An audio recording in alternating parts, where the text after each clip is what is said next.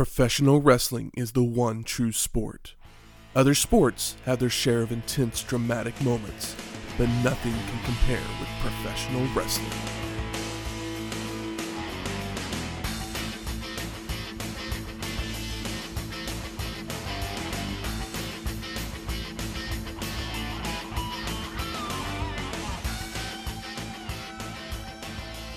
Welcome to Wrestling History X, where three friends come together to talk about the story behind the matches. I'm Matt. I'm Fifi's Rebound. And I am Too Cold Champio.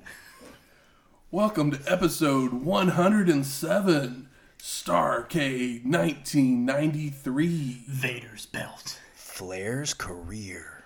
It's all on the line. I hung my girl out to dry. Can't believe it. Can't believe it. She's just now getting over Mean Gene. I know. You're taking care of her, though. It's alright, yeah. I'm a moral support. Good boyfriend. This was the 11th annual Starrcade, but it was the 10th anniversary. Produced by WCW. It would take place on December 27th, 1993, from the Independence Arena in Charlotte, North Carolina. Flair country. Hey. Is that where we're at? Right? It's Flair country, right? I do declare. With an attendance of 8,200 people. Not too bad. Actually, I think this might be the largest crowd they've had in Been a a while. while. I mean, we're normally looking at 5, 6. This is like $2,000 over a good show. Over like a good attendance. That's probably why they went to Flair Country, because they can get that kind of crowd. Yeah, Flair Vader, that's a good... If that's not drawn, like, what are we doing? Yeah, you don't have to give away free tickets in Flair Country. Definitely not. But what do they give away in Flair Country? Woos! I don't know. Oh, he queued you up for the food. No, What I'm kind of kidding. food do they do? There we go. Boiled peanuts. Boiled peanuts. Yeah, we are in North Carolina. So, of course, I had to do my thing and figure out what the hell people in North Carolina eat. And I found a list of stuff that, unfortunately, boiled peanuts were not on there. I may not have I'm searched such a far liar, enough, I but... guess. Shucks. But what I did find was a popular item today that was invented in North Carolina. Not necessarily Charlotte, but I don't know necessarily how far Winston-Salem is from Charlotte. It's part of the triangle. Is it? So Okay. it literally is like the metro area. Okay, Yeah. it's all right. We're at least in the triangle. So a popular item today that was started in the great land of North Carolina is none other than Krispy Kreme donuts. Oh. Yes. No wonder my stomach hurts. Yeah. Never had Krispy Kreme. They're light. They are delicious, but they are heavily glazed with a sugary goodness that a lot of people can't contain. Mm-hmm. Sweeter than my new girlfriend Fifi, which is hard to That's believe. hard to do. Hard to believe. True. I was not so much a Krispy Kreme fan for the longest time. I worked at a place that sold them, and I specifically ordered ones that didn't have the glaze on it because it was just a little too sweet for me. But I have found that getting them from an actual Krispy Kreme store as opposed to a gas station or pre-boxed at Walmart definitely. is the way to go. If you can get them as fresh from the conveyor belt as possible. Off the line. Hot off the line is the way to go. I think the best one is just like their OG glazed because Hot off the line, the original Yeah. is the best. Because they do like gimmick ones and stuff, and then of course like a cake donut, but they're not a cake donut spot. It's all about the light and fried and intensely sweet. Yeah, back when I would request a tray of plain cake donuts, I had that, plain? Like nothing on there? Question thrown at me several it's times. cake. Like What are making you sure that talking I about? was asking for the right thing. Like, yeah, I want some that don't have the glaze on it because I just want to taste the donut without the sugar. And Yeah, you need some beignet hold the powdered sugar. Exactly. Is what you're looking for.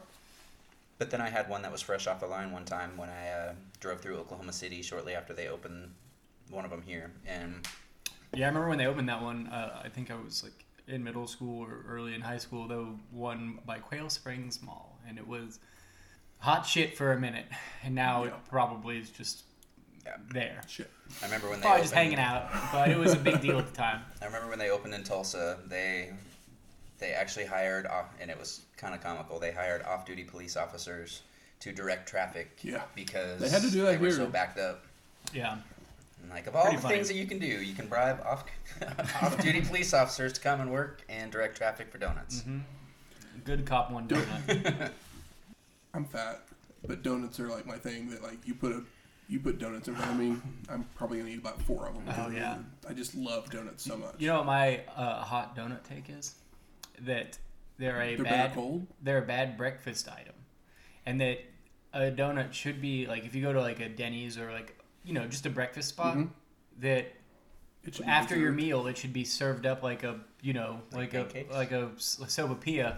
After your meal, they just bring you like one glazed donut on a small white plate, and that just like sopapilla at a like Mexican spot or Tex-Mex spot, because anytime I eat donuts in the morning, it just like ruins my day. Like if it's the first thing that I ate, it just like burns a hole in my stomach. See, that's why I get donut holes with my donuts, so I can have those, little bites here and there in the Oh, morning, okay. and then, Yeah. later in the evening after a hard day at work when I don't want to, sit down and smoke about it, then Mm-hmm.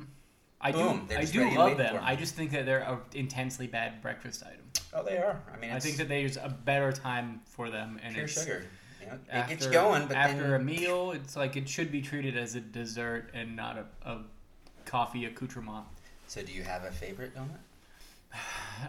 Boston cream, but with the custard, not the icing, is up there. Like a Jelly Boy 2 or a Maple Long John. Any specific place, Krispy Kreme or not? I don't know. I don't know that I've ever had a donut that I was like, no, thank you. Just as long as it doesn't have confectionery coconut on it, I'm probably gonna enjoy myself. But not necessarily a no thank you. Is there one that it's like I have to go back and have this one from this place right now? Oh no. Okay, And I'm not I don't have a donut spot. Matthew. Oh yeah, there's a place that's by my house that the chocolate long john. I end up there probably once every couple of weeks. Nice. And usually if I'm up north, like working or something like that, I usually hit up Hertz Donuts. Hurts. Oh yeah, those are the ones where they do like the crazy The shit. crazy yeah. stuff. Yeah. Those are always cool, but it's they're good, even more they're than good this. once Yeah. every blue moon. Yeah, which yeah. is usually how often I'm working up north. So Yeah, fancy donuts a lot. It's Yeah. It's a lot. And see, as over the top as I am with a lot of stuff, again with my donuts, I'm more plain and simple. he's a plain Jane. We've got what's it called? Best Donuts around the corner from my house, and I like to go over there. They open at 5:00 in the morning, so oftentimes I'll just wake up early and go over there and get one that's somewhat fresh off of the or out of the fryer. And I like the old style like raised ones with cinnamon and sugar. Yeah, Oh Light, yeah, fluffy, really good. delicious. and good with your coffee. Get a little bit of cinnamon with Exactly. bitter coffee. Well, while we're enjoying our donuts, something that happened right around the same time as Starcade, a pair of sequels would be released a couple weeks prior. Sister Act 2, Back in the Habit, Good ass movie. and Wayne's World 2 Good ass movie. would all come out. I feel like people should poo poo on Wayne's World too, but it has my two favorite Wayne's World jokes in it. Which are? Cross the T's and dot the lowercase Lowercase J's. And take me, Garth. Well, where do you want to go? I'm low on gas and you need a jacket. Are my two favorite jokes from either Wayne's World movie, and they're in Wayne's World 2. Wayne's World 2 is good. It is very good. And I think I've seen Sister Act 2 more than Sister Act 1, so in my head it's Oh, yeah. better, but it might just be because it was like a cable staple, so it was just on more. No, in the world of sequels where they talk about how sequels can't be better than their predecessors, or it's very hard to be. Yeah. Sister Act 2 Sister was Act 2 is definitely better. one of the Sister Act one 2 of the is exceptions. Sister Act 2 is like Bad Boys 2 to Bad Boys, where it's like, oh, Bad Boys 2 is better, guys. It's just better. It's just a better movie. It is. Yeah. So Sister Act is I mean- like that. I don't think Wayne's World 2 is better than No. Wayne's World, but The I don't movie think that overall it's. is not better. I don't think that it's bad at all. No. I think that Because it there's is no still Rob good. Lowe in the second one. And you But can no. never go wrong with Rob Lowe. Sister Act 2. I mean, you got Whoopi in there in her prime. Is Lauren Hill in both Sister Act No, movies? she's just just in in the part second 2. one. Okay, well maybe that's why it's better because we got Miss Lauren Hill in there. Nah, I mean, just any of the music that they throw in part 2, I still own the soundtrack to this day. Oh, really? I just remember being on TV all the time, and it's like, oh, Sister Act 2 is on. I guess I'm watching that. Saw it in the theater a few times, and then I have to play His Eye is on the Sparrow every now and then when I need a good cry, because Lauryn Hill's voice even back then just rips my heart to shreds. Oh yeah, crazy how huge the miseducation of Lauryn Hill was, and how she just disappeared after that completely, basically forever. But great album, huge record. And I'm scared that they're going to have a Sister Act 3 just because they're doing all these reboots and revivals and stuff. So Whoopi's probably just got the kibosh on it. She's like, nah, I am good. That's right. I'm pretty Stick sure to that the View, Whoopi. Yeah. Come on. If anything, I forgot the View even existed. Bring back Lauryn Hill for Sister Act 2. I think Lauryn Hill's had a comeback or two, but she did like the tax evasion stint and whatnot. But Oh, is that part of yeah, what but she did? she's, as far as Fugees go, I don't care if you pay your taxes. This has nothing. You do you. But she didn't go full like Wyclef, where he legitimately just not a good dude. started like nonprofits for like the islands that he was from, and just stole the money from them. He's a real scumbag. Whoops. Yeah, but I'm a fan of Fugees. We all are. Who doesn't like a Fuji? Not that many people. If you like hip hop, you shouldn't not like the Fugees. Yes. But let's see if there's anyone that dislikes Starrcade 93. We get photos of a young Ric Flair with piano music playing behind it as it goes through his years, until we get video of Nature Boy defeating Harley Race at Starrcade 83, and then other highlights throughout the rest of his career. Intro, guitar riff. Before transitioning to Vader, just beating the crap out of everybody with the rock music behind it. His big Vader ham fists, heavier than a judgment from God. Tony Schiavone welcomes us to the show with Jesse the Body Ventura joining him on commentary. We're here to celebrate Ric Flair. This is the Ric Flair show, guys. They then send it to a video package where it shows Vader arriving in a Pontiac Bonneville early to the arena to work out in the ring. Yep, he's rocking his Ribera jacket. True Japanese wrestling pride. Like, they pulled up and Harley gets out of the driver's seat and out of the Pontiac, and I was like, that is totally a Harley Race kind of car. Oh yeah, Yep. it rules. And I love the idea of Vader working out in the ring of an empty arena. It's so silly. It's very on a stretchy rope. Yeah, it's very like dirt poor Rocky. Tony then tells us that Flair has not shown up to the arena yet, but they have sent Mean Gene to Nature's home. Jesse's looking real tan. Yes. And what do we see at this home? Rick's family, and no Fifi to be found. Can't believe they treated her this way. She still hasn't gotten over You it. think Rick's wife's going to let Fifi anywhere near them? I just thought that maybe she She's was. ridden Space Mountain, bro. I thought that maybe she was like his shoot wife, or no, not like Practically no. I thought She like is now. well, her kayfabe. Yeah, now I thought she was like the kayfabe wife or whatever at the time. No, But she's a maid. I just thought that She's a maid that likes to, I don't know. Mean Gene hand jobs I don't appreciate the disrespect. out of camera sight. We then see Shane, I just said I don't appreciate the disrespect. Nature Boy This is is like my current girlfriend. Nature Boy saying goodbye to his family, playing it up all dramatic, Yes. like it's the last time he's ever going to see them. Mean Gene sounds like a prison guard. Yeah, it's like say in- goodbye to your family, Rick. It's like in Rocky 2, where Rocky's like, I guess I have to fight again. Except for Ric Flair's, not challenged mentally.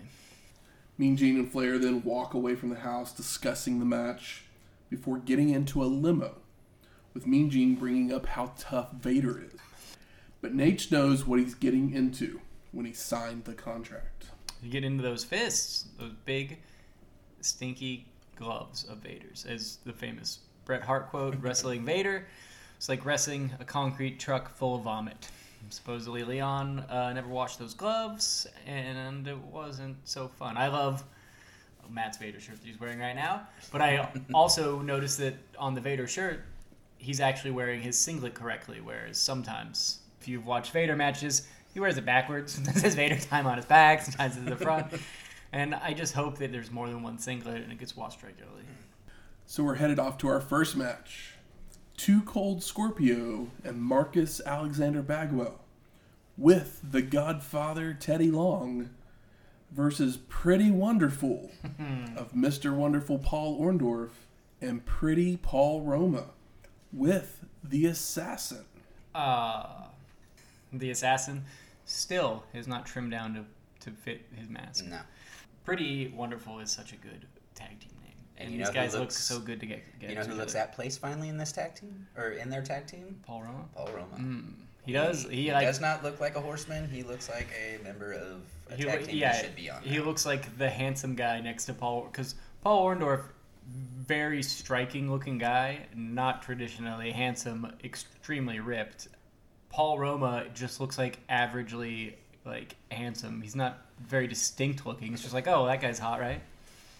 So what I'm saying is it's pretty wonderful. So before the match gets going, Gary Jester from the executive committee is there, and he presents the Manager of the Year award to Teddy Long. Ooh. And he thanks all the fans for voting for him. I'd like to hear from Jim Cornette's lawyers. I know it's a different I promotion. think it was the WCW hotline Yeah. voting. Sure. So it's just WCW hotline. Yeah. Pay me money so I can get a vote. Pretty Wonderful runs to the ring to attack their opponents, only for Scorpio and Marcus to run them into each other, hitting a double drop kick to send Roma to the floor, followed by a Pele kick by Too Cold on Orndorff. And Too Cold and Bagwell, right off the top, looking better together each time we see him. After Pretty Wonderful regroups and gets back in the ring, Scorpio and Bagwell control with crossbodies, hip tosses, head scissors, and splashes. Some atomic drops and arm work until Marcus applies a sleeper onto Orndorff, only for Roma to come off the top rope with a single sledge to break it up. Yeah, this match starts with a real arm party. Pretty Paul hits a pair of backbreakers and a jumping elbow drop for a 2 count. Mr. Wonderful in with a back suplex for a near fall. The amount that they do the arm work made me think that it's like, I bet they decided that for both of the heels, we're going to work the right arm so we don't get it mixed up when we come in. It's like, okay, we're working both the right arms of the heels so we can keep up continuity, because the arm party is See, it would have been in great full if they effect. were, walked in and right. Okay. Yeah. Roma continues with a double underhook suplex, a power slam, and goes up top for a splash, but Bagwell avoids, and Pretty Paul makes the tag. So Orndorff runs in with a jumping elbow drop, only for Marcus to roll away from it as well to make the hot tag. Too Cold's in with right hands, a jumping clothesline on Mr. Wonderful, drop kick to Roma to knock him to the floor. Hits a vertical suplex on Orndorff and goes up top, but Pretty Paul has recovered to grab Scorpio's boot, only for Bagwell to come running around ringside to hit Roma from behind. Too Cold then comes off the top with a single sledge, while the others brawl on the floor. Scorpio hits a spinning heel kick, hip tosses Mr. Wonderful, while the Assassin gets on the apron, so Too Cold comes over and decks him as well. Eat the fist, you big ol' ass. The Assassin then puts the foreign object in the mask, Loaded mask. and while Scorpio head scissors Orndorff out of the corner, he goes for a second one, but the Assassin grabs him and headbutts him. Mr. Wonderful falls on top for the pin and the win. What do you think you put in a loaded mask? That looked like the bottle cap of a juice. Bottle or Literally, something. that's what it looked like. Yeah, it's like a Root beer lid. yeah, it's just like a $50. Tony then sends it back to the limo ride with Mean Gene and Flair, and Mean Gene reiterates that Real this talk. match is for Flair's career. Real buddy talk. Mean Gene, really great here. The fact that they sent him down to the house and to ride with Flair to do these promos, because it's Mean Gene. We all love him. He's being serious. He just stole Rick's concubine, and I appreciate that because I left Mean Gene in the dust. Nate says that he loves the sport and wants to continue to be a part of it. And then he says that win or lose, he's glad that Mean Gene's riding with him to the end.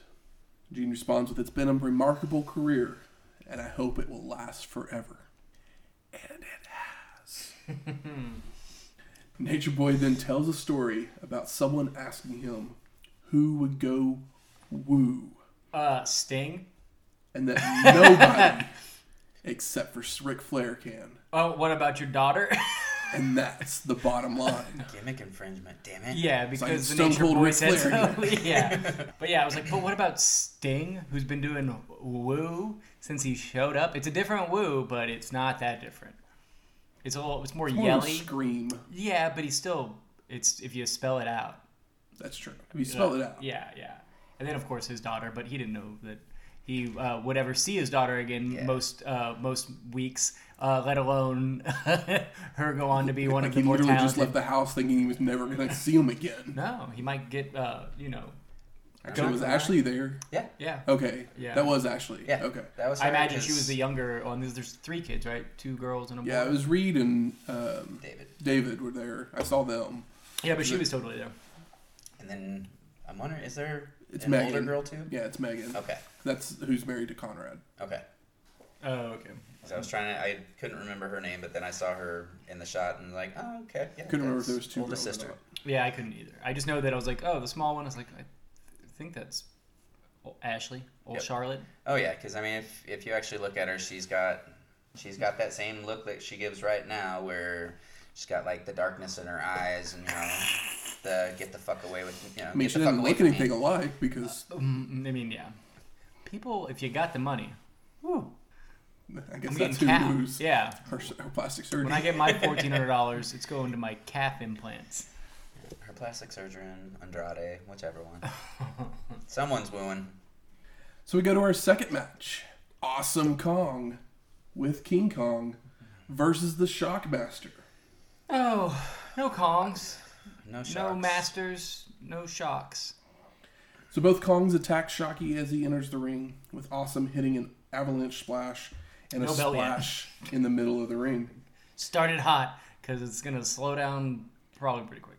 Tony isn't even sure if the right Kong is in the ring, and Jesse points out that the tights on the one that's in the ring says King.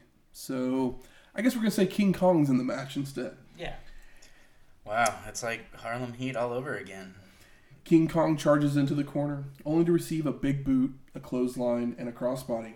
The problem with the Harlem Heat was that they just had bad names, not that they looked similar Like, what? These are good or names. had masks on. But it's like, oh, they just had bad names. You're like, Well, that's. I mean, yeah. They Plus, have we bad know names, them but as they should know their own names. Yeah. 'Cause Plus, that's Awesome their Kong. And character. King Kong. Should be King Kong and Diddy Kong. Awesome has climbed onto the apron, so the Shockmaster clotheslines him before turning his attention back to King to give him a body slam for the pin and the win. I want to thank you. For making it as short and sweet as it was. Thank. Giving you the Bless, best day of your bless life. your heart, Starrcade 1993. If you're gonna do this, at least you didn't waste our time in any meaningful way. You want to hear some more good news? I'm ready. Always. This would be the last time Don't tell me if it ain't real. we see any of the 3 men until the Shockmaster shows back up in about 8 years. Okay, I was gonna say cue the But kids. not as the Shockmaster. Okay. Shock like, me. I was trying to remember. Wait, he came back. I don't remember a resurgence of Shockmaster until Edge. Why didn't he? Christian. Oh, I guess they didn't want to pay for it, but that would have been really great if he came out to Shock Me by Kiss. I love that. Put on your black leather. Tony then talks about the dark match where Terry Taylor beat the Equalizer. So, aren't you Yeah. glad that was the dark match? Oh, yeah. I am, and you know what? I'm more glad that Terry Taylor won Oh, yeah. instead of big old dumb Equalizer. What I found Love a Terry Taylor, hate an Equalizer. What I found hilarious about it was Tony described it as a big win over the Equalizer. Like, this was I mean, he's a big guy. great challenge. I mean, in When's the Terry, last time we saw Terry Taylor pick up a victory? in Terry Taylor's In career, WCW, he had a little stint there. He With was bigger Terrence than the Taylor? Equalizer. I missed the York Foundation. All right. Oh, shit was fun. We then see Flair's limo arrive to the arena, and they all get out and walk in. Ric Flair's more popular and has more money than Bill Clinton. That's what Jesse says. Yeah, but can he play the saxophone? He doesn't need saxophone. He's got Space Mountain. I mean, I'll take Space Mountain over fucking saxophone. Sorry, Kenny G. I mean, I played the saxophone. It was fun for what it was, but Space Mountain, I'm sure, is a whole lot better. Did you ever use it and go as the guy from Lost Boys? I learned how to play that song. That was around the time that I started playing The saxophone. bigger question is, Can we get Shane and Mesh? Did you ever play hot sax from Bob Seger? No, I stuck to the song from Lost Boys, the theme song to Knots Landing, because it was played by saxophone as well. Oh, I don't know that. Yeah, and that was around the time that Kenny G was, at his peak popularity as well. Were you a big Clarence Clemens fan? No. Bummer. The guy Possibly, but I don't know the name. Yeah, he was the saxophone player for Bruce Springsteen. Oh, okay. E Street Band. Yeah. I'm not so much a Bruce fan, but his band was talented. I'll get you. I'll make you a Bruce fan. I grew up on Born in the USA. Listen to The River, the song The River, and try not to cry. Never mind. But that's not his best record. That's just like the poppy, fun stuff for the most part. There's good songs on there, but the Bruce catalog rolls deep, sir. So we head out to our third match of Ricky the Dragon Steamboat versus Lord Steven Regal with Sir William for the WCW World Television Championship. 15-minute time limit. That is what they tell us. No fire this time. No. Yeah, just wings, though. Yeah, they just ran out of lighter fluid money. Lord Steven does his usual backing away until he is ready, not allowing Steamboat to get a quick start. But once they do lock up, Regal does something to Ricky's arm. But the camera's on Sir William when it happens, and so we don't see it. But this causes Dragon to back away from Lord Steven for the next couple minutes. Regal then takes control with a wrist lock, which they trade back and forth until Steamboat flips Lord Steven over to the mat. The two men fight over a hip toss, leading to a Dragon takedown of Regal, followed by a roll-up and a hip toss for two. Both men are running the ropes until the Dragon hits another roll-up for a near fall, but Lord Steven regains control by working the ankle, which Steamboat then hits an enziguri, a body slam, before going to the top for a flying judo chop for a 2 count. Ricky then begins to work an armbar as the 5 minutes remaining call is made. 10 minutes gone already. Fast. Well, they wasted like 5 of it waiting, backing away from each other. Yeah, but I mean, that's the Steven Regal charm. And then Dragon doing the same because he hurt his arm or something like that. It was literally as soon as that happened, I knew exactly how this match was ending, and I was just like, okay, cool. Must have been that old umbrella injury again. But I mean, they still have great chemistry. It's just not the layout that you quite want. The Dragon transitions into a hammerlock as 4 minutes remain, and then into a head scissors, only for Regal to bridge out. 3 minutes remain as Lord Steven starts delivering some European forearms, and Steamboat with multiple chops. So Regal escapes to the outside, in which Sir William comes from behind with his umbrella. So Ricky turns and starts chasing Sir William, allowing Lord Steven to hit a dropkick. Gotta keep that focus, Dragon. Yep, dropkick on the floors. Not good for your brain, Ricky. Back in the ring, the Dragon goes to leap up and over a charging Regal, but Lord Steven just tosses him off as 2 minutes remain. Steamboat with several arm drags, only for Regal to get a head scissors applied, which Ricky counters into a jackknife pin attempt. So Lord Steven then bridges out again and reverses it into a butterfly suplex attempt. Ooh. But the Dragon reverses that into one of his own for the pin, and no! Regal kicks out with 1 minute remaining. Lord Steven rolls out of the ring to waste time, but Steamboat stalks after him, hitting Sir William and Regal with the double noggin knocker as 30 seconds remain. Ricky's trying to make his way back into the ring, only for Sir William to grab hold of his boot to stall him. So the Dragon then goes up to the top rope, coming off with a crossbody, with 10 seconds left. But Lord Steven ducks to avoid. So Steamboat jumps up and hits a bridging German suplex as time expires. Official announcement is a time limit draw. Lord Steven Regal keeps the belt, and to this I'll say, maybe we'll get a full match between these boys, because we know what it can be, and this feels like maybe the place to do it on a show like Starrcade, but instead it's kind of feels like they're building it, or Steamboat might have to go home to his wife tomorrow. We never know with Steamboat. The finicky son of a bitch. I love him. But man, if you could just stay in one place. Yeah, like Regal backing away at the beginning of the match. He usually does that. Yeah. But literally as soon as Steamboat sells the arm for like, it's legitimately like 2 minutes that he sells the arm and they don't do anything. I was just like, we now have 11 minutes in this match left and you guys have not done a move yet. No, because they did some kind of hard damage to his arm and he does a good job selling it. It's fucking Ricky Steamboat, but too early and we didn't even really get to see it. Yep. We didn't see it at all. So it's like if we could have saw it, that could have helped a lot. And if it was good, like maybe if he slammed it into the post or something, or like stomped it on the steel stairs. I don't know if there's steel stairs here. I can't remember the layout of the show, but it's probably the catwalk because we're WCW. But either way, you know what I mean. Something that is believable. I'm just gonna say I was just super disappointed in this match completely. It's good for what it is, but for what it is, should be a headlining match of an episode of television and not TV a Starrcade should be match. Defended on TV, not a pay-per-view. Or if you're I'm okay with it being defended on a pay-per-view. Not if it's gonna be this when we know what these guys. I mean, can these do. two should like. Gentleman 3 is for like an average match. These two guys should have a Gentleman 4. And this doesn't even reach Gentleman 3 level for me.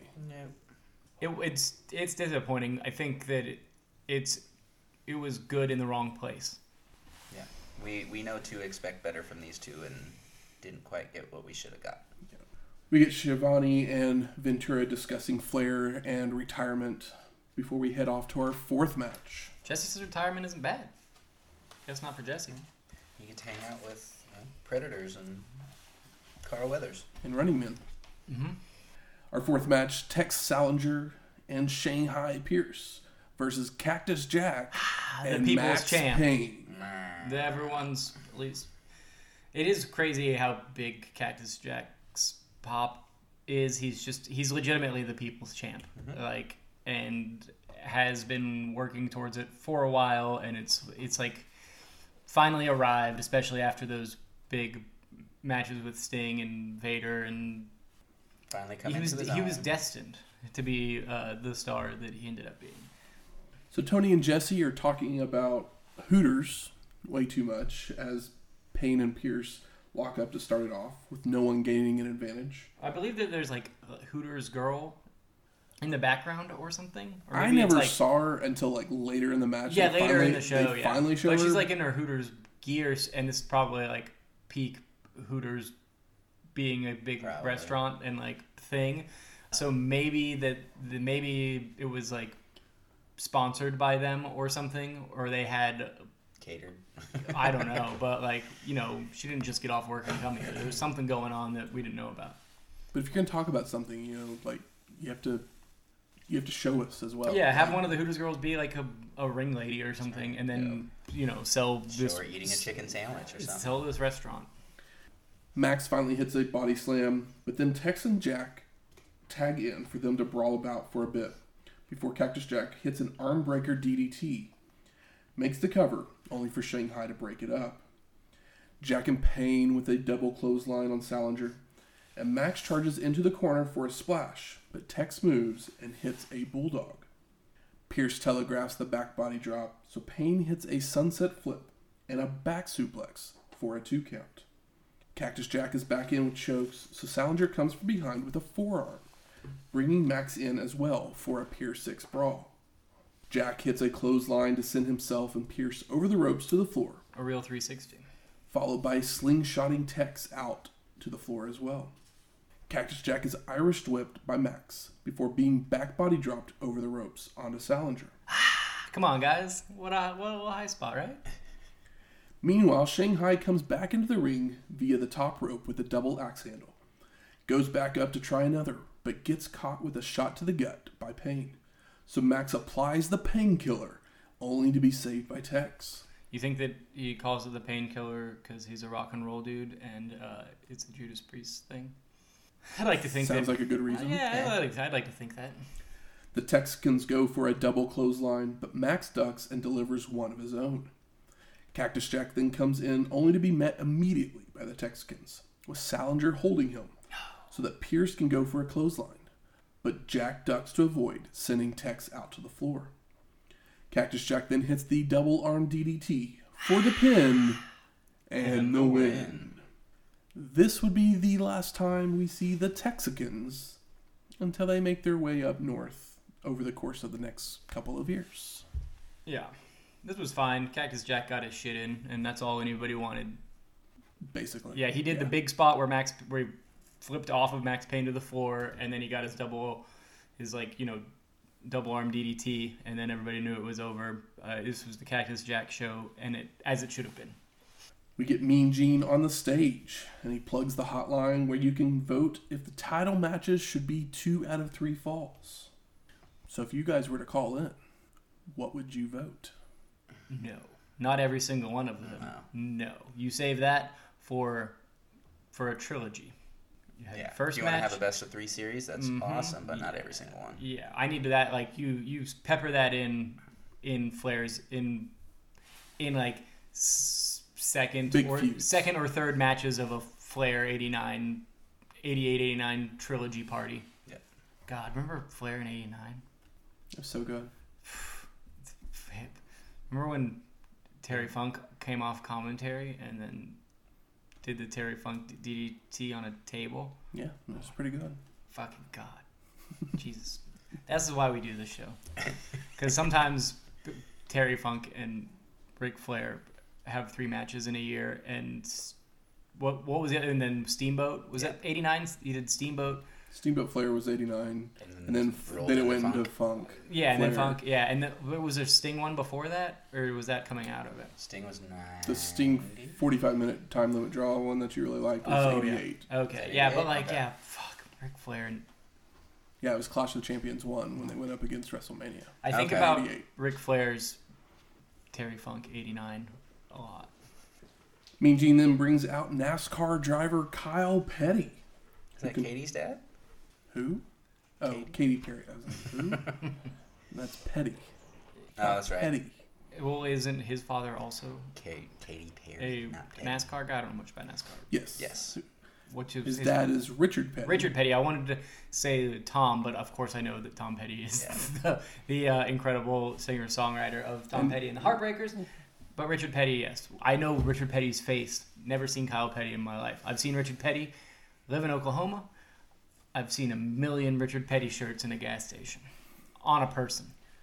And Richard Petty had just retired, so Kyle compared his dad to Ric Flair and how that can affect. We then go to our 5th match. Stunning Steve Austin with Colonel Robert Parker versus the Natural Dustin Rhodes in a 2 out of 3 falls match for the WCW United States Heavyweight Championship. Are you pumped? I'm pumped. When you said the Natural, I was like, Butch Reed? You get Austin and Rhodes 2 out of 3 falls. I'm okay with that. Yeah. Hopefully they don't Steamboat Orndorff. Not still. Steamboat Regal us. Yeah, I was heartbroken at the beginning when they were talking about Robert Parker and how he broke up the greatest tag team of all time, the Hollywood Blondes. Yeah. It's just a harsh reminder that I didn't need. I'm happy to see Austin versus Rhodes, but you have to throw the reminder out there that we no longer have the Hollywood Blondes together, and it's just a little bittersweet. At least Austin left Pillman with the kiss heard around the world. So the match gets going, and it's back and forth to start until a bionic elbow for a 2 count by Dustin sends Austin bailing to the outside to regroup.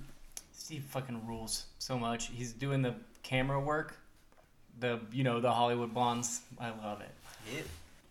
Once back in, they do some mat wrestling, still with no one gaining an advantage. But once the Natural starts to, Stunning Steve would roll out to the floor. Jay White, though, he's doing that thing that I love. I love these Regal, Steve Austin heels, and what Jay White's been doing in New Japan for the last 2 years. I just love the chicken shit heel that can go, but fucking refuses to do it because he's smarter than you. Yep. Austin with a takedown inside the ring before dragging him out to the apron. He delivers an elbow across the throat and pulls him out to the floor, where Dustin reverses an Irish whip, sending Steve crashing over the guardrail and into the third row. These guys are like in some real lockstep. Once back in the ring, Austin cheap shots his way out of a headlock before face planting the natural, and the two begin to slug it out when Austin hits a back elbow and tosses Rhodes out to the floor. Dustin comes back in with a shoulder block and a sunset flip for a 2 count, hits a drop kick and makes another cover, only for Colonel Parker to pull him off. So the natural starts to go after him, only for Austin to nail him from behind. Stunning Steve continues with a back suplex before they run into each other for the double KO. I love the lazy covers in between there. Fucking prick. Beautiful prick. Arrogant prick. Austin is up first, but misses a clothesline. So Rhodes picks him up for a body slam. But Steve holds onto the ropes, causing Dustin to fall to the mat with Austin on top for a near fall. Stunning Steve then comes off the second rope with an elbow drop, but the natural moves and begins to fire up with the flip-flop fly, before hitting a lariat and a power slam for a 2 count. Colonel Parker then jumps on the apron, so Rhodes tosses Austin into him, but it also sends Stunning Steve over the ropes to the floor, and the ref calls for the disqualification. So Austin is up 1-0. Bum, bum, bum. There's supposed to be a 30-second rest period, but Dustin doesn't wait, No. as he rolls out to the floor, sending Austin into the ring post to bust him open. The refs finally get the natural back in the ring to wait out the rest period, when the lights all of a sudden go out, but spotlights are turned on so that they can see. Yeah, a little weird. And Dustin, I believe, caught a bloody nose somewhere here. He's not busted open like Steve is. Rhodes goes up to the top rope, coming off with a single sledge, a vertical suplex, and an elbow drop for the near fall. Oh, Jesse says, it's turned into a dark match, Tony. And I thought that was very funny. I love it when he does shit like that. Dustin continues with a clothesline and a 5 count of punches in the corner as the lights finally come back on. But all of a sudden, Stunning Steve pulls him down to the mat, pulling on the tights of Dustin Handful of for the pin and the win. And new Steve Austin with the crimson fucking mask, looking sick as fuck. He wears it well. Yeah, celebrate, bloody, falls to the floor. He's such a fucking shit. It's great. We go to Tony and Jesse, who preview the rest of the show before we go to our 6th match. The Boss versus Ravishing Rick Rude for the WCW International World Heavyweight Championship. Why didn't he come back as Big Bubba Rogers? I guess the Boss is a better name. Boss. I guess he's more famous as the Big Boss Man than Big Bubba Rogers. Yeah. So, yeah, but the Boss. So the story behind this match was that Rude would get on the mic a few weeks prior, saying he had beat everyone in the WCW. But apparently, he forgot about the Boss. The Boss would make his debut, pinning the Ravishing One in a non-title match. So he would get his chance for the belt right here. Big old gold. And the last time we saw the Boss was at Royal Rumble 93, all the way back in episode 86. Now, this was actually supposed to be Davey Boy. Oh, really? But as I mentioned on the Battle Bowl episode, British Bulldog was released after he had an incident in Canada where he basically beat up someone so bad that they had brain damage. Oh, Jeez. not a good look, brother. I mean, I don't know what the confrontation was. Did he have a gun at your wife? If that's so, I'd be like, you probably should have held back, but I can understand why upset you were. I think it was a bar fight of some sort, from what I Like, understood. did you try and steal your stash? What the hell happened? You know what I learned about North Carolina? What's Cops are faces in North Carolina. But the cameras finally do show some of those Hooters girls that Mm-hmm. Jesse has been going on about. Oh, hey. Right here. She was attractive enough. You know? Yeah, I'm sure. And then we get Michael Buffer as the special guest announcer for this and the rest of the title matches. And the two men start jabbering between the two. And I was like, maybe they're discussing all the stuff Rude used to say about the Boss's mom back in WWF. I mean, maybe that's what they're talking about. before the Boss hawks a massive loogie Ugh. at the Ravishing One. That's Rick Rude's job. He's the heel. He's usually the snot rocket. Yep. Oh, he's got them big old nostrils. The Boss keeps getting Rude into a corner, so the ref has to pull the lawman away. The Ravishing One gets a cheap shot in to gain control. A double throat thrust, elbows to the head, forearms to the back. But the Boss comes back with a huge back body drop and a big boot. It is a huge back body drop. High up in the air. Yeah. The Boss with a backbreaker for a 2 count. Head slam into a turnbuckle. Hard Irish whips, right hands, and a body slam, which sends Rude crawling to the outside. The Boss follows out to body slam the Ravishing One. Vertical suplexed onto the ropes so that he is hanging in a tree of woe, allowing the Boss to punish the ribs. I thought that was kind of a cool spot. Yeah, it That's was. something I'd never seen before. So. It was good, for sure. Rude is finally able to escape and make his way back into the ring, where the Boss grabs a bear hug, only for the Ravishing One to bite his way out, before getting a knee up into the charging lawman. Rude heads up top, coming off with a single sledge, only to be caught on the chin on his way down, followed by a faceplant, and Boss goes for the body guillotine, but the Ravishing One moves in time. Rude then hits a sunset flip for the pin and the win.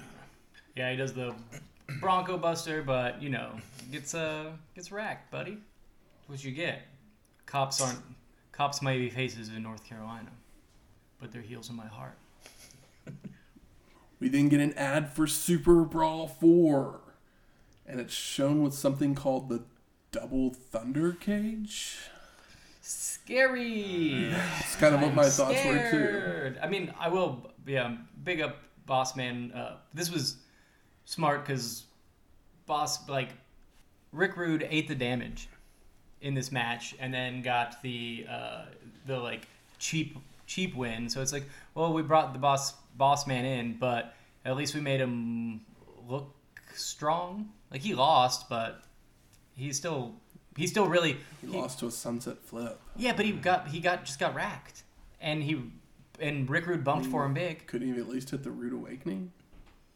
Why waste it on the boss man? I'm full of shit. I'm all for that reasoning there. I wouldn't waste it on the boss man. The best thing about the boss man, his WWF theme song. Hard Time is a really good song. It probably is. Yeah. So we're off to our 7th match. Sting and Road Warrior Hawk versus the Nasty Boys of Brian Knobbs and Jerry Sags with Missy Hyatt for the WCW Tag Team Championships. Missy in the pink with the whip. Sassy broad. So we get lots of stalling and working the crowd to begin things until Sting and Knobbs square off. Mullet guy throwing a fucking crumpled up dollar at the nastiest first lady of wrestling. You talking about the blonde mullet with the purple and black shirt? He was one of my favorite parts of the show. The Stinger clears the ring with a jumping clothesline and an elbow drop on Brian, followed by a clothesline on Sags. And Missy's got like the pre-Attitude Era dress. Oh, it's good. Yeah, she's looking better than she has over the last few times they've shown her. Because for a her. while there, she was looking a little cracked out and rough. Oh, come on. From what I understand, she was a really good manager before she started being a mic jockey. And this proves it, but I mean, this was like stuff that we didn't really watch. But supposedly she was a really great manager, and I think that she's been doing a great job here with the Nasties. Mm-hmm. She's got the tude. I mean, I'm totally in support of her being the manager. It's just for a while there, she was looking downright nasty herself. She's working the gimmick, brother. Hawk then comes into the ring, press slamming Sting over the ropes on top of the Nasty Boys. Back in the ring, Jerry and the Road Warrior lock up with the two trading blows when Hawk runs into a big boot, allowing the Nasties to go for a double team, only for the Road Warrior to come out of the corner with a double clothesline to force them outside to regroup. Sags gets back in the ring, only to be hammered away by Hawk, followed by a drop kick, a flying shoulder tackle, and a falling fist to send Jerry rolling to the outside. They're still hungry for the LOD with these LOD chants, brother. Road Warrior takes chase around ringside with both rolling back in. Hawk tries for a big boot, only to be caught by Sags, so the Road Warrior counters with an enziguri for a 2 count. Double back elbow by Sting and Hawk, vertical suplex on Jerry, but a thumb to the eye allows the Nasties to make a tag, so Road Warrior and Stinger start working the arm of Knobbs. Hawk with an Irish whip and charges in, but Bryan moves, sending the Road Warrior shoulder first into ring post, falling out to the floor where Sags comes off the apron with a double axe handle and a chair shot over the back, followed by a Missy slap to the face. When they're working Sags' arm so hard, Jesse says, "You think they'll get water pumping that arm?" And it was such a Bobby Heenan joke. It was great. Man. Hawk regains his senses and begins to stalk Hyatt, but Knobbs comes off the apron with another double axe handle to knock him down. Back in the ring, the Nasties work over the Road Warrior with an arm breaker DDT, a leg drop, falling headbutts, arm bars, body slam, only for Hawk to clothesline his way out with his bad arm, so he just collapses to the mat. Road Warrior then leaps to the corner as Sags comes in to distract the ref, so the tag is not allowed. But Hawk ducks a double clothesline and gives big boots to both Nasties so that he can make a true hot tag. Sting in with double clothesline on the Nasties, body slam on Jerry, drop kick and clothesline on Knobbs. He makes the cover, only for Sags to hit an elbow drop to break up the pin. Jerry is tossed out to the ramp, followed by Stinger clotheslining Bryan over the ropes as well. And the Nasties have decided that they're just going to take their belts and go home. Boo. But Hawk and Sting catch up with them and drag them back to the ring. Stinger goes up top, coming off with a splash, but Knobbs gets his knees up. He then body slams Sting and goes up to the second rope, coming off with a leg drop. But Stinger tries and rolls away, but he gets landed on anyways. Can't win them all, brother. Yep. I'd say you rolled the wrong way, sir.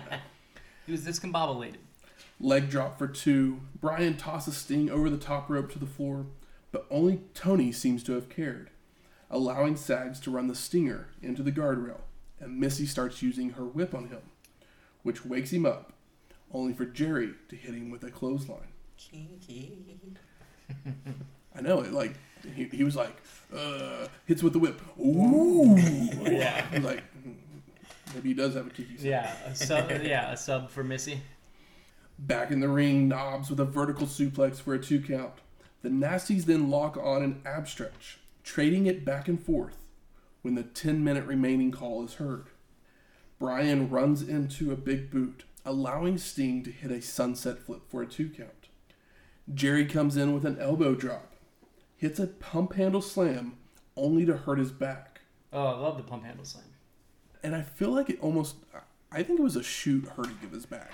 Could be. Because the rest of this match, literally, Sags comes in, does like he kicks someone or he punches someone, and then he goes and tags right back in. Yeah. So I think he legitimately hurt his back here. Pulled the little thing. So he tags Knobbs back in to sit down in a chin lock before hitting another vertical suplex. Bryan comes back in for another chin lock, which Hawk breaks up with a stomp, allowing Knobbs to go back to the ab stretch, which the Stinger escapes with 5 minutes remaining. Bryan with a body slam goes to the second rope for a splash, goes up for a second one with 4 minutes remaining, only for Sting to get his boot up, starts crawling to his corner, but Sags runs in to knock Hawk off the apron. Oh my gosh, no. The Nasties hit an Irish whip aided splash in the corner on the Stinger, Knobbs with a power slam, and turns to celebrate as Jerry is climbing to the top rope, allowing the Road Warrior to run in with a clothesline to send Bryan to the ramp. 3 minutes remain as Hawk knocks Sags off to the mat, which allows Sting to make a hot tag. Flying shoulder tackle, clothesline, body slam, makes the cover, but Jerry makes the save. Stinger splash in the corner on Knobbs, while Road Warrior and Sags brawl on the outside. Missy then jumps up on the apron as Stinger locks in the Scorpion Deathlock, but he drops the hold and goes to smooch Hyatt. Yeah. It's sexual assault, but she had a whip. allowing Bryan to come from behind, only for the Stinger to move in time, and he cradles up Knobbs for a near fall. Sting lifts Knobbs up onto his shoulders, with Hawk going to the top for the Doomsday device. Stinger makes the cover, only for Missy to jump in the ring, pulling Sting off of Bryan with her boob popping out of her dress for the DQ. I don't know that I caught that. Did they blur it out? No. Oh. You can't see anything because you're so far away, but her, like, literally as soon as it happens, you can see her, like, okay. tug I think back I on might her have caught dress. that. Okay, because you said that and like, wait, did I totally miss a boob popping out? Yeah, I guess I missed the adjustment. You literally don't see anything. I'm hoping that he was legitimately hurt because that should be the only reason this match goes as long as this went. Mm-hmm. Yeah. Because legitimately when he gets hurt, that's after the 10-minute mark remaining, and then they sit down in a chin lock for like 3 minutes. Yeah, it goes because I think they're trying to figure out what can do. Because like it is a hot pace at the beginning, and I don't know if we've seen Hawk take the kind of damage he does in this. Like he really sells and takes it, so Sting can get the hot tag, and Sting comes in hot and blah blah blah. But then, like you said, after that it does. It take slows a back down seat, for a second. Takes a back seat to the first part of the match pretty quickly. Still, I couldn't find if he legitimately was hurt or not. Yeah. But it just feels that way. Yeah. I mean, this isn't like the kind of match that is going to have where the lore is just going to be out there like that. Because originally, whenever I was like watching this, I was like, there's no reason anyone should ever book the Nasty Boys in a 30-minute match. No. It should never happen. No, I mean, even a 20-minute match is probably about 5 minutes too long for them. Yeah, I was going to say 12 to 15 is probably where they work best. And then when you have Bryan Knobbs doing the bulk of the work at the end, then that's... But then looking back at it, I was like, well, if he legitimately got hurt and that's why it took so much time, okay. Either that or they're like, oh, well, we did everything already and now we're tired. So this is either really bad booking or he was legitimately hurt. One of the two. Yeah. First half's pretty great. It starts off hot. Yeah. I agree. We then go to the stage, and Mean Gene is there to hype up the hotline because you can talk to Cactus Jack and Max Payne. I like one of them. Yeah, I'm for Cactus Jack, yeah, but I'd rather talk to, what was the guitar's name? Norma Jean. Norma Jean, yeah. I'll talk to Norma Jean all day. But fuck Max Payne. And we're off to our 8th match. Big Van Vader with Harley Race versus the Nature Boy, Ric Flair, for the WCW World Heavyweight Championship. One fall, 45 minutes. The champ comes out first. Foreshadowing. I mean, 10th anniversary, the intro to the show, they'd hold us. But doesn't mean we're not going to get a valiant effort. Ric Flair is not Goldberg. God. Yeah, I mean, obviously, thank God. Vader walks over to Jesse and tells him to get comfortable because I'm going to beat him slowly. I was like, that was such a great line. I felt so, for some reason, Spotch just hit real hard this time. I was like, Because of Starrcade, its main event. I mean, Yeah. I literally was like, it came on and I was just like, I feel like we haven't heard this That's exactly, in forever. I know. Even though I know it's played, but Yes. it felt right. We get the big match feel. Yeah. It's fucking Vader and Ric Flair. We get Buffer's famous words, and it looks like Flair has tears in his eyes. Oh, he's a glassy boy in the purple and silver. And Jesse says, it's serious. There's no Fifi here. I was like, I know. He broke her heart, and I'm picking up the pieces. Vader shoves off the tie-ups to start, so Flair starts running around the ring to screw with the big man. Vader grabs a knuckle lock, hits a headbutt, and shoves the Nature Boy away. And Vader's like doing plain-ass fucking trash talk. He flexes and says like, fuck you, before this all locks up. So Flair rolls out to the outside to regroup. Back in the ring, Nate gets stuck in the corner for Vader's stiff shots before being press slammed to the middle of the ring. Flair again rolls out, but Vader follows, hitting the not-so-rubber band slam across the guardrail. Goes for an avalanche splash, only for the Nature Boy to avoid and start chopping away, before sending Vader into the ring post. Posted. As the big man rolls back into the ring, Harley attacks Nate from behind, allowing Vader to bring Flair back into the ring with a vertical suplex. God damn it, Harley. Which he rolls away to the apron, only to be brought back in again with another vertical suplex. Another reason why we might get some tears and why Spot hits harder, you know who's Vader's second? Harley Race. 10 years later. Mm-hmm. Hard Irish whip into a Flair flip on the ramp. Then the Nature Boy stumbles into the guardrail before making his way back into the ring. More stiff shots in the corner. Clothesline. Nate tries to respond with chops, but Vader just power slams him for a 2 count. Vader then comes off the second rope with a clothesline. Tries for a second rope splash, but nobody's home. Flair connects with 3 single sledges to drop the big man, followed by the rolling knee drop, but Vader retaliates with a clothesline, a superplex, and an elbow drop to Space Mountain. Vader goes for another splash, but the Nature Boy rolls out of the way, goes to run the ropes, only to run right into the big man, before being tossed to the outside, where Race gets some stomps in. Back in, Flair starts going chop crazy, but Vader slows him down with an avalanche splash and more stiff shots. Nature Boy starts firing up, delivering eye rakes, lefts, rights, chops to get Vader down. Drags him over to the corner to wrap his leg around the ring post as the 15-minute call is announced. Setting it up. I love how vocal Vader has been in this. And we see his nasty, hard work in matches with other people, but Not like this. I'm glad that he's not backing off on Flair. You know what I mean? It's like, oh, it's Ric Flair. Ric Flair's like, hey, Leon, maybe not the shoot forearms. If he did, he only got him worse for it. Nate steals Jesse's chair, slamming it across Vader's knee while Harley is on the apron.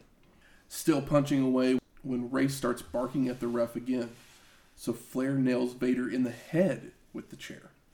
Unprotected headshot. Back in the ring, the Nature Boy continues the attack, even biting the forehead. Goes for the figure 4, but Vader kicks him off.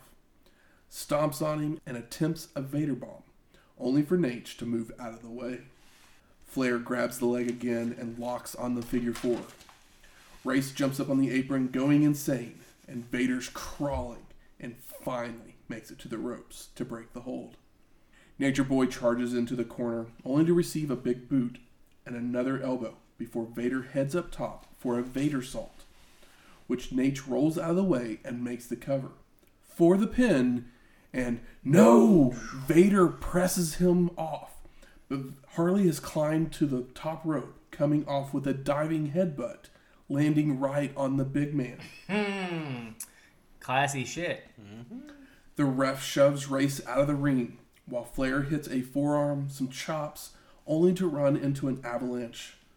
Vader turns to regroup, but the Nature Boy trips him up and rolls him up for the pin and the win. And new! Post-match, Nate makes his way back to the stage as Pyro goes off. Fireworks, baby. No figure 4 finish. No figure 4. I guess you want Vader to... No, you don't want Vader to tap out. No. I mean, he put it on, and Vader had to crawl Yeah, for sure. literally all the way across the ring. Yeah, they set it up. We get some confetti. Did Rick really lose a tooth? Because I was trying to figure he's that a out. buddy boy. At least if not, he's got a busted lip. But Yeah, I was trying to figure that out during the little interview afterwards because I couldn't tell if he just had blood in his mouth or if he was actually missing something. yeah, and of course, Vader going nuts. And I want it back. I had thought, it's no Eric on the show? Tony and Jesse recap the match before sending it to Eric Bischoff. I know! As soon as I was like, where's Eric? There he is. And we see Vader and Harley arguing, and the big man starts destroying the locker room. We then go back out to the stage, and Flair comes back out to celebrate some more with the crowd. Oh, his poor teeth. And then Tony sends it to the back with Mean Gene, who's there with Nature Boy's family, choking. And I was like, so Rick and Gene took a limo to the arena, and they left the family at the house. There's 2 limos. They didn't want to watch the rest of the show. They're coming for Dad. All right, good job. Way to explain it for me. I don't know. Nate walks in, and he seems to just be overwhelmed. Or they by rode the in the moment. trunk. And got out off camera. That was more of an 80s thing.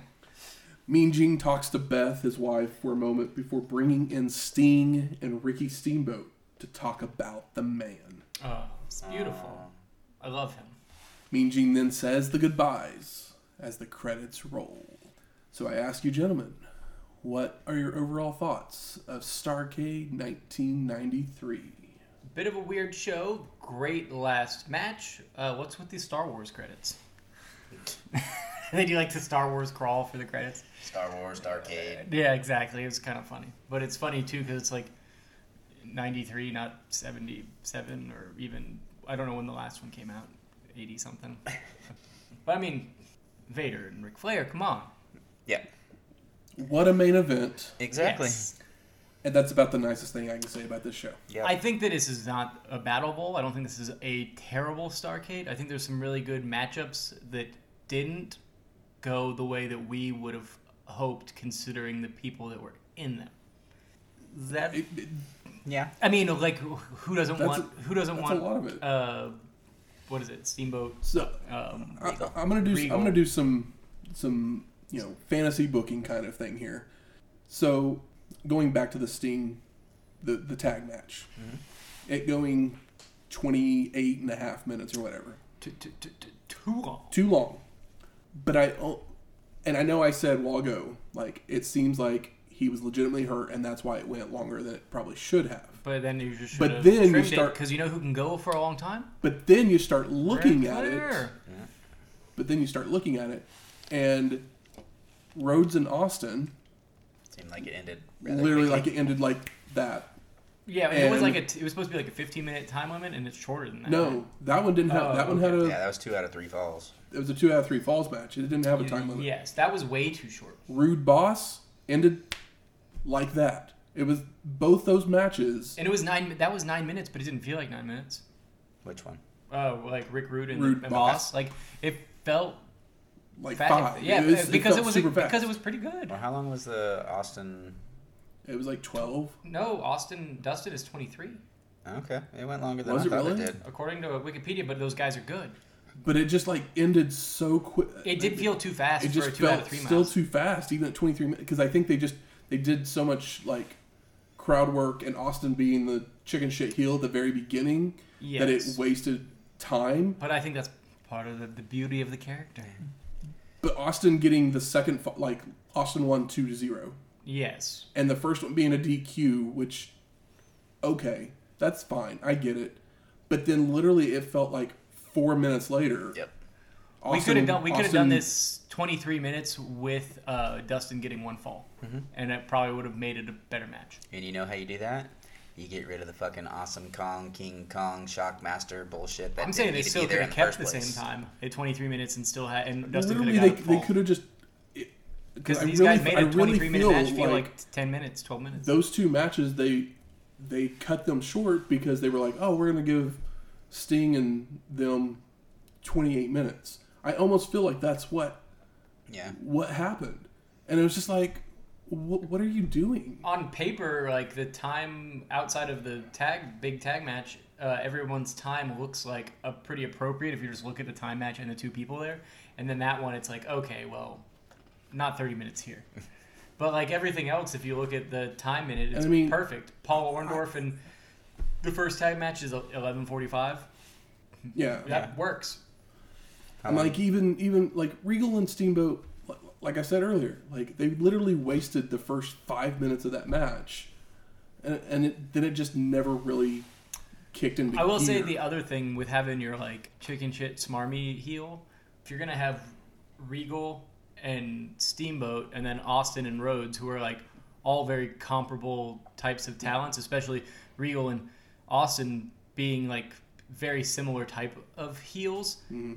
One of those matches needs to have a like higher work rate, or one of the faces needs to force the other guy's hand, because it's just like, okay, well, we just saw this. We just had 5 minutes taken away from us by this guy doing that same style. Dustin got his stuff in. Yeah. The ending was just so like abrupt. Yeah, and I think that maybe it was abrupt because you expected Dustin to get a fall, and maybe it was abrupt just because you expected him to get a fall. Yeah. I mean, that's very possible. I mean, I did. Because you don't ever assume somebody to go. But Like, and it makes me wonder. Was literally, Austin going over the top rope an accident, or was that part of the plan? Oh, I don't know. I mean, that's I'd possible. I'd have to watch it to remember what it looks like. Dustin's on the attack with the clothesline, has the mounted punches, and then literally all of a sudden, Stunning Steve like pulls him down to the mat, and then rolls him up with tights, like with a handful of tights. It was just like the most like. It seemed like a weird rush ending. Yeah. What? Like he should have done something. He should have done something shittier than pull the tights. A good heel always pulls the tights, baby. Like the pulling of the tights doesn't bother me, but it's it was just the fact that he didn't kick. Completely like abrupt. It was like, oh, you like we have to go home now. Go do it. And it was just like it's one of those where like the ref tells you you got 7 minutes and left. That could okay, have been, you know what? End it now. Maybe that was the case, but I don't know why, because none of the matches before this really went any more than their expected time. Like, if I were to guess the time of those matches before they happened, pretty close. I probably would have given the Shockmaster match more time than I wanted to, and then I got lucky because it went under 2 minutes. Yeah. So It could also be maybe some of the Ric Flair vignettes could be part of that time that we're not thinking about that could have been part of it. Yeah. But I mean, you have those pre-recorded. You know exactly how long those are. So that's very true. You would like to think I that whoever's programming the show, feel like they actually did plan out a 30-minute Nasty Boys match. That's what it makes me feel like. Like if those two matches had come after the Nasty Boys match, then I might be like, okay, there was an issue. Cut 10 and give 5 and 5 to the Literally. to like either the give 10 give 5 minutes to both those matches. To both those matches, both Rude and to the Austin Rhodes match. Or I was going to say even to the Steamboat match. I mean, there's a 15-minute time limit on that. Yeah, but so I mean, that's true. I guess because that's part of the title. That's part of it. So yeah, that's true. So you're right. But yeah, I think that the Rude Bossman match would have suffered with an extra 5, but you know what wouldn't have suffered with an extra 5? Probably Vader and Ric Flair. Because my biggest issue with the Rude Boss is like it's a fucking sunset flip. Like Rude, it's not even one of Rude's best moves. Like it's just a normal move that everyone does, and it's like. But on the plus side, can you imagine how terrible Big Gold would look on Bossman? Because it looks the best on Rick Rude. It looks better on Rick Rude than anybody when else. that match started, did you actually think that Boss had any chance of winning? Of course not. Because that's the trend. You bring over the newest guy that left WWF, put him in a championship match, have him lose. You know, they did it with Jake. They did it with they did it with Rude. Yeah. Jake was just lucky to have a fucking job. Who else? Just about any time in his life. So. Davey Boy. That's who I was forgetting. I mean, yeah, Davey Boy. Davey Boy too. Sid came back. Davey Boy's a real pain in the ass. So it's just and very. Sid sucks. At least Davey Boy doesn't suck. Good. Where's the smart marks at? All right. Fuck you. I think it's time we smark it up. Oh, what did we just do? We did a lot of it. We did a lot of it. Sometimes we do that where it's like, it's like what, like. I mean, we kind of went through all. We always bleed over. It is what it is. Y'all know the drill by now. Give me some best moments of the show. Mullet guy. I don't know why he stands out as one of the things that I can't forget about this show, and it's just because he's got the perfect '90s bleach blonde. I think they really did a great job of building up the Ric Flair thing, even though you knew he was gonna win. I think that it was a nice ceremony for the man. I agree. I mean, like we said a while ago, that match is the entire show. It's great, and it's a great match. Oh, Cactus Jack, Max Payne flipping Cactus Jack, like Cactus Jack's spot off of his back was really great. Now, I don't love the assassin schmoz to finish the first match. No. But he's done it before, and he's the heel manager for that team. And I think Pretty Wonderful is exactly what their name is. Mm-hmm. They're pretty wonderful. Yeah, they're really good. And Scorpio and and Bagwell are look like good. every time we see them, they are Like, I putting literally together think better. that might be my second favorite match of the show. It's hard because there's a match where Steve Austin and Dustin Rhodes are in the same ring, and where Steven Regal and Steamboat are in the same ring. So but those mad. matches I'm so don't. mad at that Flat. match. It's an expectation thing for us too, where we're just like, we love all four of these guys with well, our it's whole because fucking we've hearts. seen all four of them fight each other at one point or another and Yeah. have these intense, amazing Better matches. things. And then tonight, I'll we give just kind of got. I'll give the underdog award to Boss. I think that Boss and Rude was a really fun match. Like we said, it went 9 minutes and we thought it felt like it was 5. That's a positive thing to say. I'm not putting the match can't up give there on Boss a top or positive. anything. I'm the nice guy, I guess. Vader. You are a nice guy. Vader. I loved how vocal Vader was. I thought that was really fun. I don't know if I sold the ending of that main event as well as it was done. I mean, this is the match that everybody should watch. Because literally, Flair is covering and like, you know how tag team partners will come in and drop an elbow and the guy moves and Yes. so the person taking the headbutt pin- looks incredible. So Harley coming in off the top rope with a falling headbutt. And Harley Race is the big bowling ball man that he's bigger every time we see It him, lands on Vader, and that is a rough move to do. and that is how Flair gets the roll up. Is Yes. because of he's hurt from the falling headbutt. It's fucking I was just magical. like, that's great. It is, because I don't want to see Vader tap out to a figure 4. I do No, not want that for Vader. absolutely not. And like Vader would be incredibly stupid to agree to that. And this is I think it was a really good finish. And Rick takes his fucking lumps, got a tooth knocked down his fucking throat. Yeah. And like, did he blade on top of that or no? I'm sure he did. I mean, when I he just went don't to remember. I one of remember the the ring I remember the posts, I'm sure tooth more than the blade because I know Or actually, he was just bleeding from the mouth. Yeah, he was- that's yeah, all so I he- remember. So it probably was he just hard didn't. one. Yeah, he didn't blade, but Austin is the one blade here. Yeah. Where he Totally expected to be Dustin, and it Yeah. was Austin. So, and then Austin won. so how about most disappointing? I mean, we kind of The two already- matches that we've talked about. Yeah, the two matches we talked about. Is there anything And else? they're disappointing because we expect so much. Exactly. If this was like the first outings with these guys, like their first like bigger matches, and we're like, okay, we've got a taste for it now. I can't wait for them to continue this. But it feels like we've done this enough times that these should be ramping up as opposed to middling out. But that's the thing, though, is the last few ones that we've seen from them, they do seem to ramp themselves up. So it makes sense that they don't quite hit what we were expecting, just because they have to have their off night occasionally. It just sucks that they kind of fell on the same time. This is a Starrcade where Rick is about to come back home, really. Mm-hmm. He's been back, but now he's like, this is the true... He's like, the real world's champion again. Yeah, this is... Like, this... I feel like this is Ric Flair's... This is like a crowning achievement in his career at this point. It's one of the biggest moments we've had with him in a long time. 10th or 11th. 11th. Yeah, this is one of the biggest moments we've had with him in quite a while. That has. I mean, he hasn't been champion. We haven't seen him win the belt since the Royal Rumble '92. Yep. That's the last time we saw him win. And the belt. we know how anticlimactic that is.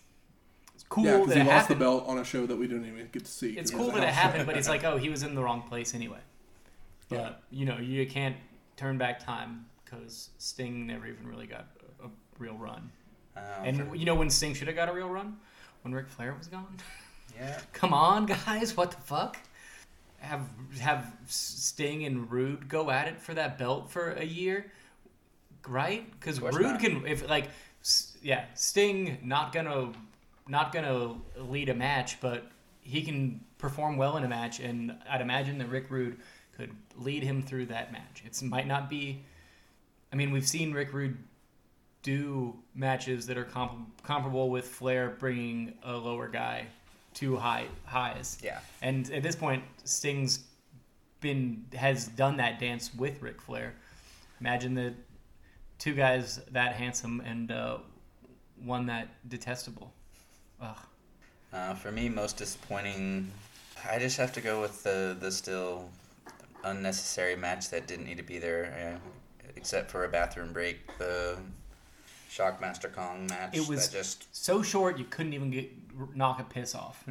Honestly. I can't be mad at that match because, I mean, I think it's more funny because the wrong Kong got in the ring. Yeah, that too. Or at least, or maybe it was the right one and they got the wrong gear, or maybe Maybe they announced it wrong. Yeah, maybe the Chiron, the stuff on the screen that was wrong. But who cares? Yeah, just that It could was have been over done on TV without. It definitely could taking have been place done on a TV pay-per-view. and not been here. But I know we're Three like guys kind of that had really no storyline whatsoever. I guess they did technically, but they couldn't live up to it. High Point. Bye Texicans. Didn't hate him, didn't love him. It's room. I was just kind of ambivalent to the Texicans. I mean, they didn't never do anything that was Terrible. but I didn't really care either. They weren't the Master Blasters or whatever. You know when the Road Warriors left and every show anytime they they came to on add, the screen, I wasn't like, oh my god, the Texicans. I was No. just like, okay, cool, whatever. Yeah, it wasn't Dan Spivey. Yeah. But this show moves really well. By no means do I think that it's a boring show or a labor to get through. It's just that there's a couple things that we know the potential, and we didn't get near enough to the potential. How about best performer of the night? It's Flair, right? It's always Ric Flair. Yeah. It's always Ric Flair forever. I mean, you say that about Steamboat, but it's not Steamboat tonight, is it? No, but Steamboat doesn't put in the work. I feel like Steamboat has never had any confidence in his life, or if he did, it ended Lost at it in a WrestleMania divorce. 3 or whatever. Yeah. It's like, I know I would love to go back and watch pre-WrestleMania Steamboat stuff where he's probably still high on himself and thinks that maybe he can be a top guy. And of course, he's got the work rate to do that, but it seems like he just never... It's hard, you can't say he didn't put in the work, but it's kind of like how Rick Martel or Tito Santana, they just kind of like middled out and got bitter with the product, maybe. Like, I mean, the problem with Steamboat, the reason why he was never pushed higher is because he has no charisma. we say that, but he's very lovable, and when he wants it in the ring, You can't have your top champion it's be good. someone that but he can't talk for shit. can't talk. He can't talk for shit. That's Especially true. if you're a But Sting heel. can't If you're a talk heel and you can't talk, then you can get a manager. They didn't put heels. Sting They didn't has the put managers charisma. with faces. Yeah, I love Rick. They just didn't do face managers. Yeah, had No. Steamboat gone out there and yelled woo and He did blew stuff to get the fire. crowd. He blew fire, but he Yeah, that was way later. That was 10 because they years were in. trying to put a personality on him. Yeah. Yeah. And Sting went but his down personality there. is all inside of the Mimic ring. Flair. As soon as he is outside of those four posts, he is a lame duck. Yeah. But inside those four posts, I don't think that he's a lame duck. I think he has charisma in the ring. Had Steamboat showed up at different shows, pulled up on a motorcycle as a leather daddy or whatever, then people would have saw different sides of him, but he was always just the cookie cutter. Family man. Yeah. How about most surprising? That Steve Austin won 2-0. I thought that was pretty wild. Yeah. That, like we said, that pin came out That of that nowhere. match was not good. I mean, it's better than a lot of matches that we see today. I mean, I think that's the most disappointing for me But- is the matches I was most excited about. I was disappointed with. Yeah, it's when once you they turn were the done. show on and you're like, all right, and then I know. you see that If they call out look that at this card. You look Right. at this card and you go, okay, we're gonna get us a good Starrcade. And then I'm like sitting there watching it and I'm just like, it's fine. what? It's fine. What? Like the two matches that I were mean, it's better disappointed, than the Battle Bowls we've had, but the two matches that we're disappointed with feel like the matches that those guys should have had on TV that led up to Starrcade, where those they could have had matches their should be- bangers. those matches, I should be yelling from the rooftops. They're on my short list. Yes, but we've recently seen a Steve Austin Dustin Rhodes match a couple of shows ago that was a banger. Mhm. This one wasn't. I mean, I've said many, many a times on this podcast that you give me Austin, you give me Rhodes in the ring together anytime, and I'm a happy guy. And They proved you wrong on thanks, this one. Starrcade. I don't think it's not horrendous. It's not horrendous. It's not horrendous, but the expectations with those two Yes, guys. it is. It is an expectation thing for sure. It happens to me all the time. It's 2021, and the only wrestling I watch religiously is New Japan. Believe me, I know about disappointment. It's a shame because I'm getting the best work rate and better matches than I'm gonna get anywhere else. But something's missing sometimes, and they're not even doing gimmicks. Making their way to the ring. It's trivia time. Ooh. This week, the category is the numbers game. The numbers game. What I say? 7, 13, Maybe. Is this where we have to guess how many times a song is played? 48 states. So, we're going to give 5 points for the correct answer. 3 points if we go to multiple choice. We buzzing in? Yes. So, the question is, it's not a number. It's another one of those kind of questions. In the numbers game, that's not a number? It's not a number. Okay. But the answer is decided because of a number. Which wrestler had the most wins on the shows we covered from episode 1 to episode 80? Ric Flair. That is incorrect.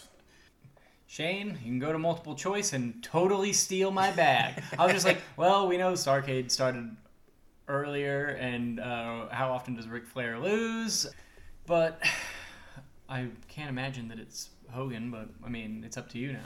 I'm bowing out.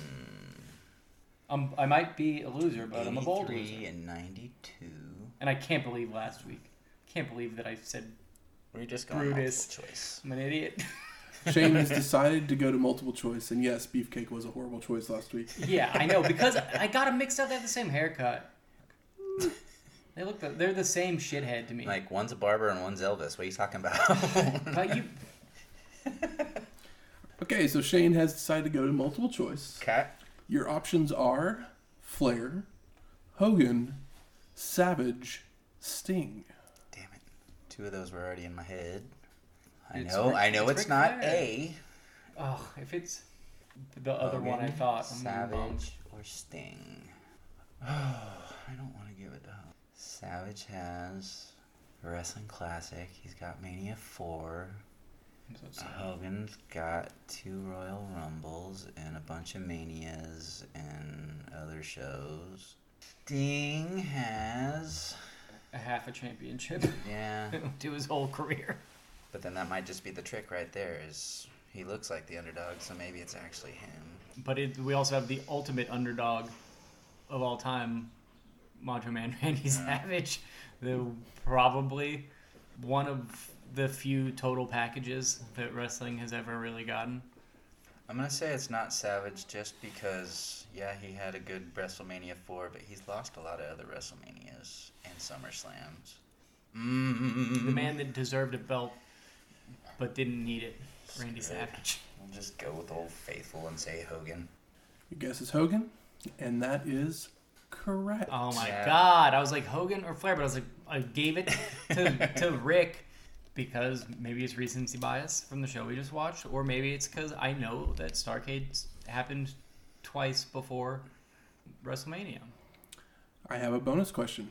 Okay, now I have to guess how many times. Price is Right rules. For 2 points, how many wins did Hogan have? How many wins did Hogan have from Closest to the number 83 without going over. 92? Price is Right rules. Do I get to guess? Yeah. Oh, okay. You got your number? 38. I was going to say 54.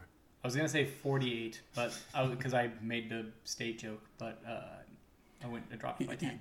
That's too many, I know.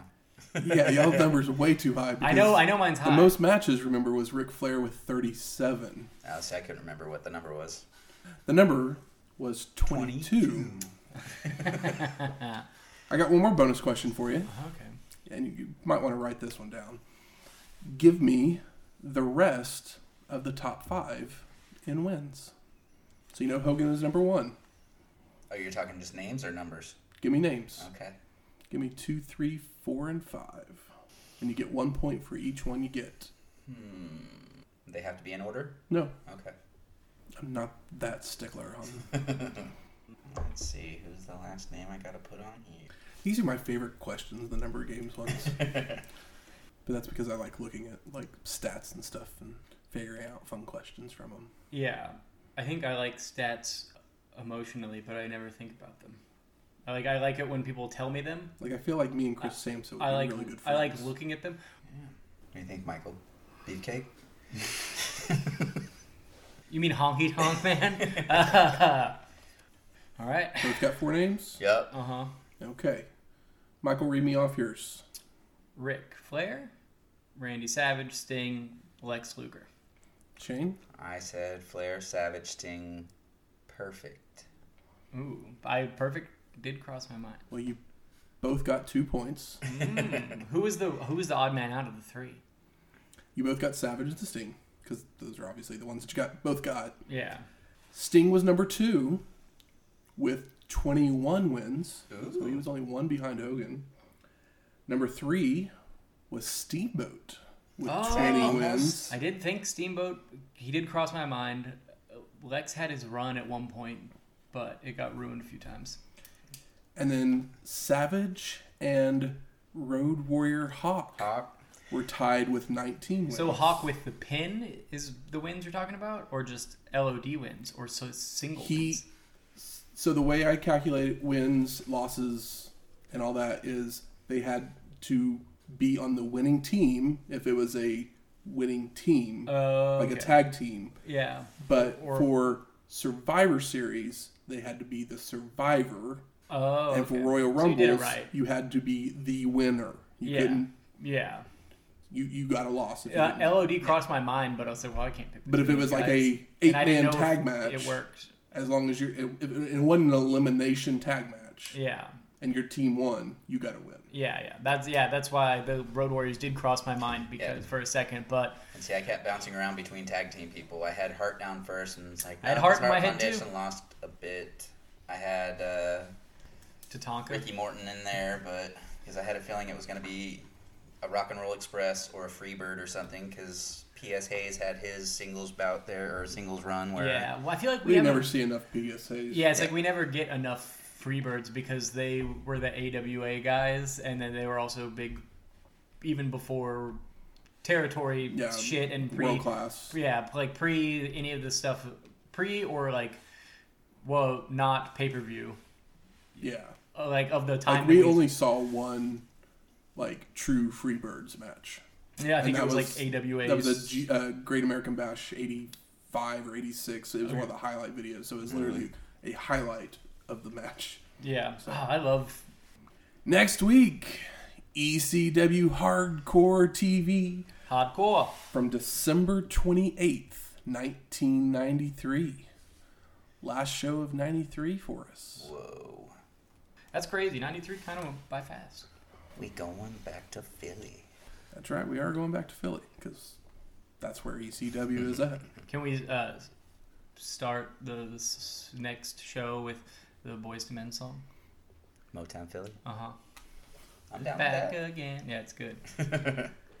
Music from this week's show is Damned by Felipe Falco and Stefan Jolly. And Ric Flair won the main event, so we must play Spach Zarathustra. It's pretty crazy Strauss. that like the greatest wrestler of all time and the greatest movie of all time use the same theme song.